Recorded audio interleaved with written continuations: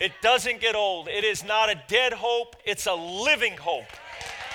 And Jesus Christ is he's still rolling stones. So I want to just take a few moments. If you would open up in your Bible quickly. I don't have a lot of time. I'm just going to put a mint in my mouth, and as soon as that mint dissolves, I'll be finished. That usually takes 15, 20 minutes. You better hope I don't put a button in my mouth by accident. Praise the Lord. Hallelujah. John chapter 11. I want to just speak to you for a few moments about coming alive again. Coming alive again. John chapter 11, verse 25. Jesus said unto her, I am the resurrection and the life. He who believes in me, though he may die, he shall live. And whoever lives and believes in me shall never die. Do you believe this? Do you believe this? Turn over to John chapter 14, verse 19. Jesus told his disciples, because I live, you will live also. On this Easter Sunday, I want to talk to you about coming alive again. Easter is, just think of the Easter season itself in the natural realm. It is a picture of the new life as God's creation springs back to life again. Plants, trees, flowers begin to bud and blossom again. That which seemed dead and barren comes back to life again. And you know what? It is true with you and I spiritually today. Easter is about new life. Easter is about abundant life. Easter is about resurrection life. It is about Jesus still rolling stones. We heard it sung this morning. God is still rolling stones away from graves, away from tombs, away from those things that try to destroy your life. According to the Apostle Peter, the resurrection is a living hope, not a dead hope. It's a living hope through the resurrection of Jesus Christ from the dead. According to Paul the Apostle, it is the central, indispensable, and non-negotiable part of the gospel. Paul authoritatively declares, for I delivered to you first of all that which I also received, that Christ died for our sins according to the scriptures, and that he was buried, and that he rose again the third day according to the scriptures. Why is it so critical to embrace this historical account of the triumphant and glorious resurrection of the Lord Jesus Christ? Because the Bible speaks of the spiritual condition of all of mankind. The rich, the famous, the influential, the great, the small, and everyone in between. All according to the scriptures. If you would turn with me to Ephesians. Take a right turn from John, a few turns, and you'll be there. Ephesians chapter 2. The Bible says this in verse 1. And you he made alive who were dead in trespasses and sins. The Bible tells us that we are dead in our trespasses, in our sins. That is the judgment, that is the indictment, that is the assessment of all of humanity. All 7 billion or so people on planet Earth, we are all dead in our trespasses and in our sins.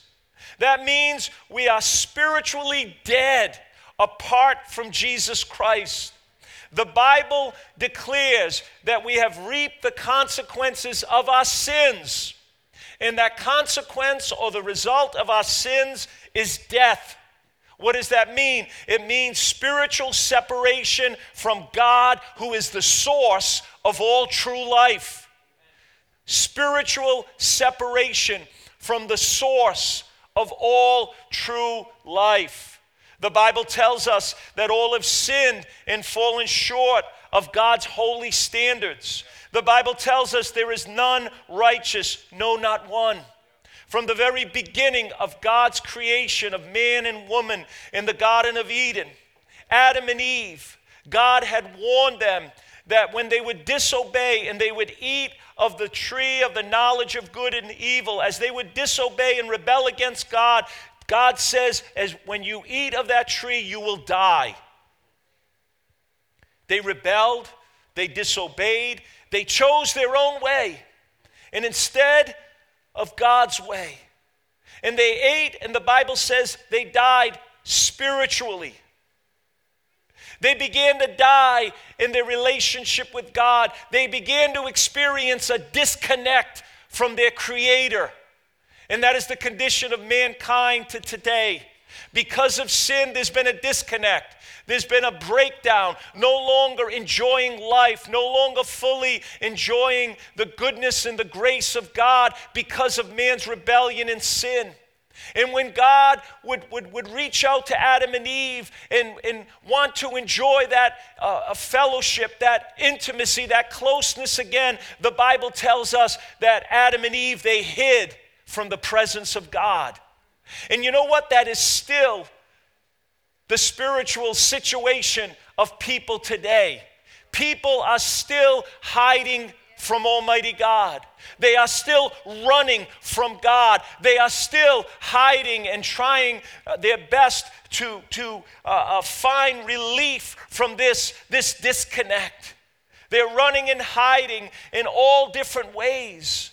There's the idolatrous pull of this world of money and material things, dead religious rituals.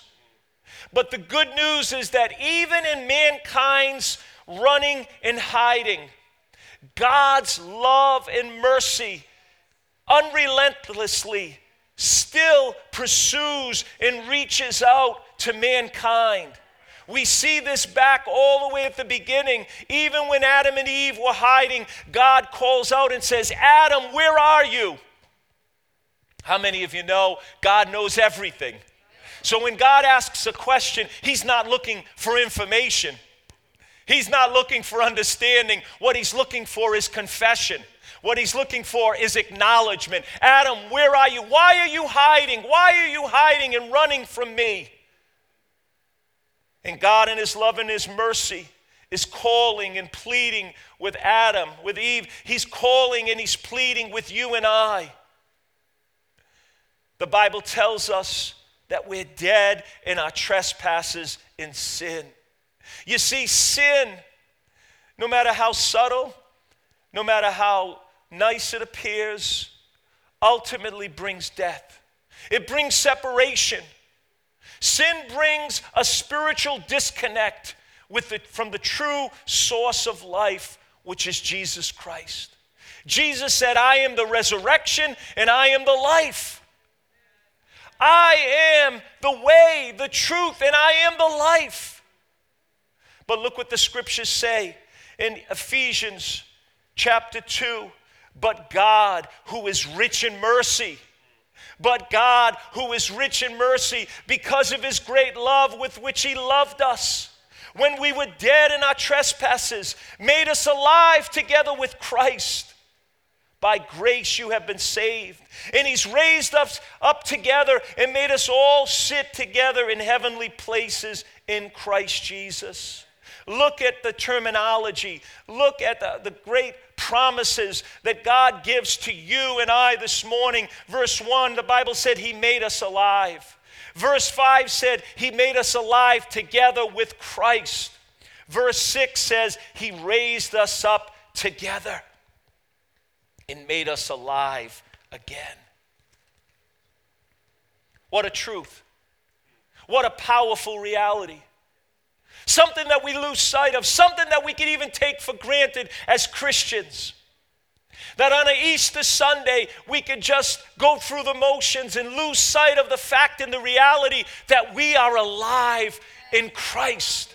That resurrection life flows through our mortal bodies. That Jesus Christ is alive and that God is still rolling stones. Hallelujah. A friend of mine told me this story. It's a true story. He and a co-worker were working downtown Providence many years ago doing construction work on a building on a Saturday morning. And as they began their work, they heard a cry for help from an alleyway.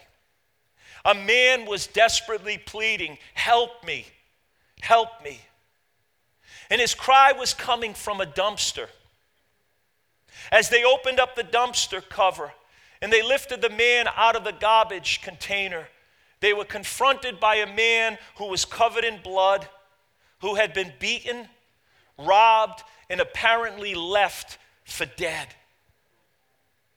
To their surprise and their amazement, once they helped the man out of the dumpster, he got out. Even though he was bloodied, even though he had been beaten up, even though he had been robbed, he basically dusted himself off.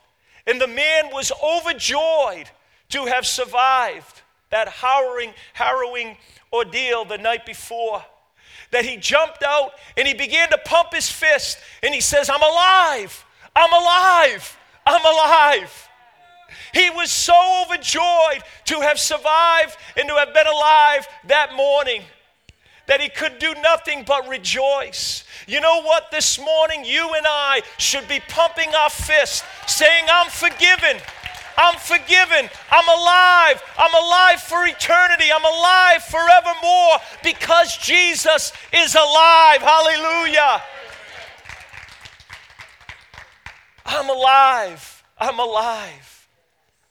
You see, we have these certain steadfast, powerful truths in an uncertain world, in a changing world. We need to have our faith encouraged by what Jesus Christ himself has said. We have to listen to the Word of God, even if it means turning off the TV, even if it means blocking some social media feeds, because we need to feed our faith and not feed our fears. We need to know that Jesus is not only alive, but he's alive in us, and we are alive, and we live and rule and reign with him in this life and in the one to come. Can you say amen? What we've learned in the last year, that life is so unpredictable, and it's so unmanageable. I don't know if there are any control freaks out there, but you were messed with this year because you couldn't control anything. And the truth of the matter is, life is just like that anyway. We were just acutely and so powerfully made aware of that in this past year. But life is very unmanageable. If you have kids, you realize that. I was reading about Charlie Shedd, an author, and he wrote before he had kids. He used to travel across the country teaching a lecture, and he called it 10 Commandments for Raising Perfect Kids. After he and his wife had their first child, he changed the title to 10 Hints for Parents. After their second child, he relabeled the lecture A Few Tentative Suggestions for Fellow Strugglers. He said after the arrival of their third child, he gave up speaking on the topic altogether. Hello? You see, maturity in life is realizing that you can't control everything in your life. And that's hard to realize, that you have to learn how to trust in Almighty God. You have to learn in life that he holds the future. And with that, there is a faith, there is a trust, there is a surrender. See, when you and I feel out of control or we feel helpless and overwhelmed, we need to understand this morning, he's still rolling stones. We have to understand there's still healing for our lives. Jesus, before he went to the cross, they took him to a whipping post.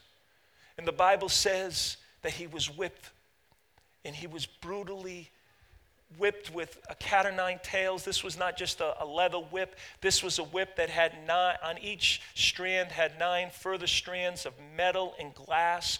And when those whips would go into the back of Jesus, when they would be pulled back, they would pull back flesh and blood, and his back was brutalized.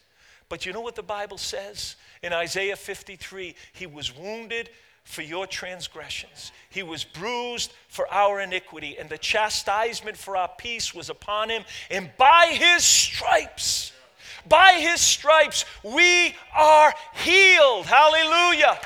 You have to understand that this morning, Jesus didn't only die on the cross to save your soul. He died on the cross to heal your mind, to heal your heart, to heal your body, to heal your spirit, because by his stripes we are healed. Living in a world of overwhelming stress and anxiety and in our minds, and I don't know if any of you have battle in your minds, but if you don't, you will. Because we all do.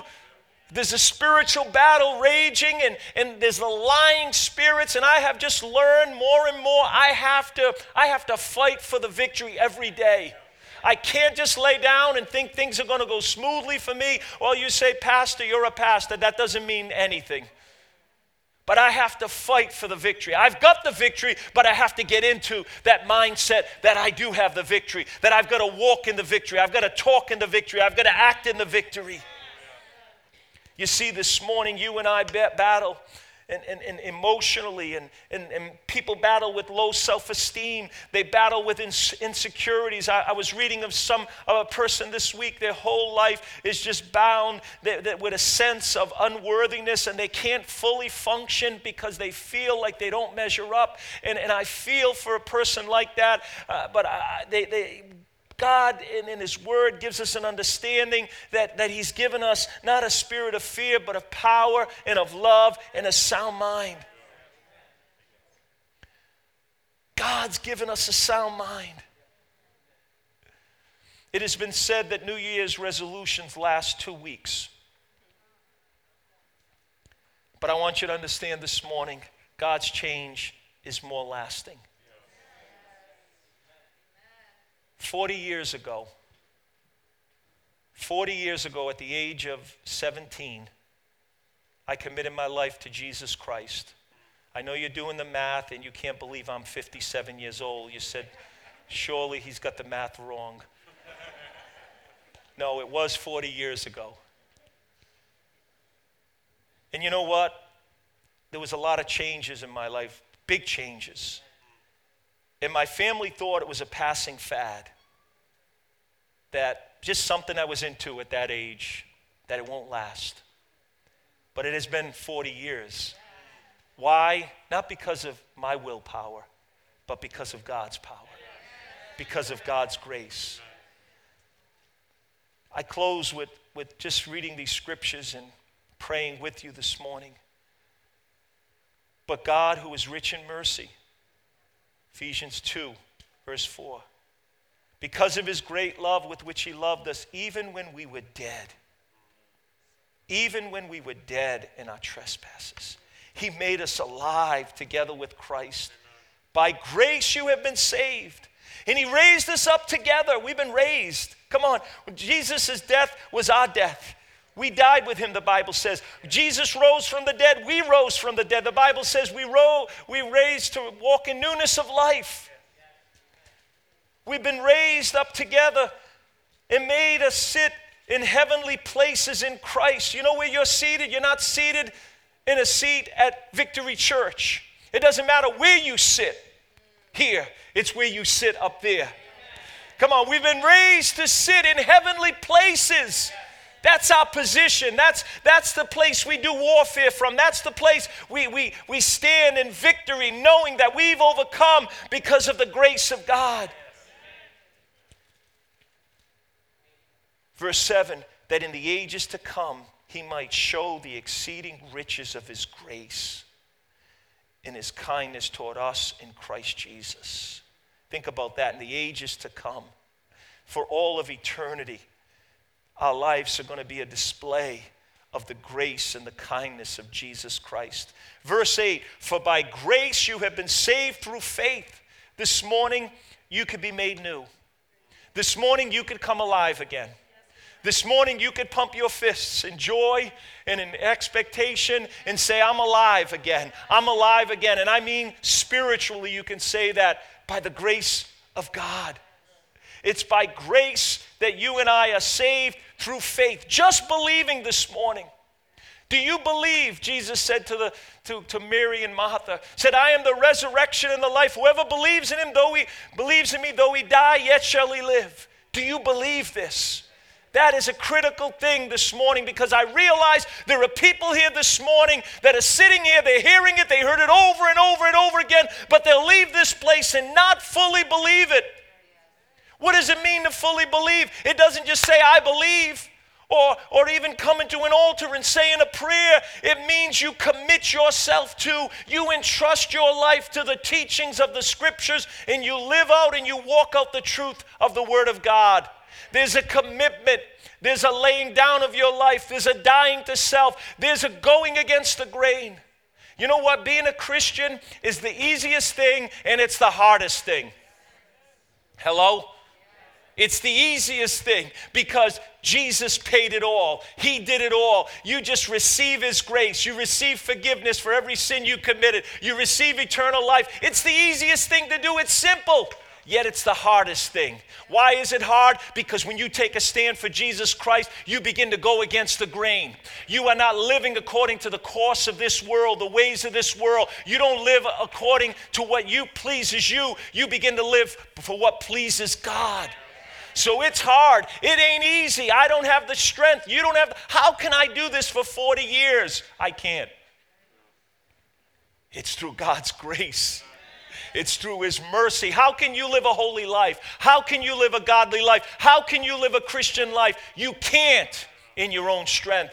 But when you have the power of the resurrected Savior in you, the Bible says, the same Spirit that raised Christ from the dead quickens your mortal body. Jesus is alive in you, and this morning you can be alive in Christ simply by faith.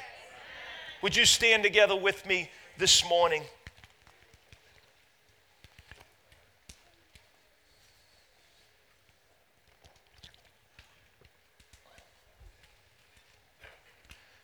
My desire is that each and every one of you would be able to say, I'm alive. I'm alive again. Jesus wants to fill you today. Jesus wants to touch you today. But it's through faith, truly believing his word today. Faith, someone said as an acrostic, forsaking all, I take him. The word faith. Forsaking all, I take him. There is salvation in no other name but the name of Jesus. There is no other way to eternal life but through Christ. But it's a narrow road, the Bible says, and Jesus says, strive to enter that narrow gate. For wide and broad is the way that leads to destruction. Jesus came and died to bridge the gap so that you and I could walk on a narrow road to eternity. This morning, if you would just bow your heads and close your eyes for a moment, just want to pray before we leave, before we close. The only way you could have eternal life, the only way you can be alive again is through Christ and his sacrifice on the cross. Someone has said, well, I don't know about eternity. You know, no one's gone and come back. Oh, yes, someone has. And his name is Jesus Christ. 3 days later, he came back from the grave. And he said, because I live, you will live also. But there's a choice to make. There were people who denied he was raised from the dead. There were people who lied about it. There were people who made up stories about it. There are people who stubbornly refused to believe that Jesus rose from the dead. Or they did believe, but they didn't like the implications of it. They didn't like the fact that he made claims of deity and made claims of absolute ownership of the universe and of mankind. They didn't like his narrow statements that said, I am the way, the truth, and the life. No man comes to the Father but by me. But you know what? He had the authority to say those things because he's the only one who said, destroy this temple in 3 days and I will raise it up. Speaking of his body. Jesus said, no man takes my life from me. I have the power to lay it down and I have the power to take it up again. Only the Son of the living God could say that and fulfill those words. So he does have absolute authority over all things. The question is this morning, will you surrender your will? Will you surrender your heart? Will you put your faith in Christ? The Bible tells us in Romans chapter 10, verse 9, that if we confess with our mouth the Lord Jesus and believe in our heart that God raised him from the dead, we will be saved. For with the mouth confession is made unto salvation, and with the heart one believes unto righteousness. The Bible says God is rich in mercy on all who call upon him. So this morning, as eyes are closed and heads are bowed, I just want to ask you this morning if you would just be honest enough and sincere in faith, believing and say, I am dead in my sins, but I want to be alive in Christ today. Would you quickly raise your hand? God sees your hand. This could be a moment of reckoning. God bless you. God bless you. This could be a moment of changed life. For me, it was July 29th, 1981, that I committed my life to Jesus Christ, repented of my sins, and followed him in discipleship. God bless you. Anyone else would raise their hand and say, I want to put my faith in Christ. I want to repent of my sins quickly. This is the most important decision you will ever make in your life. God bless you. God bless you.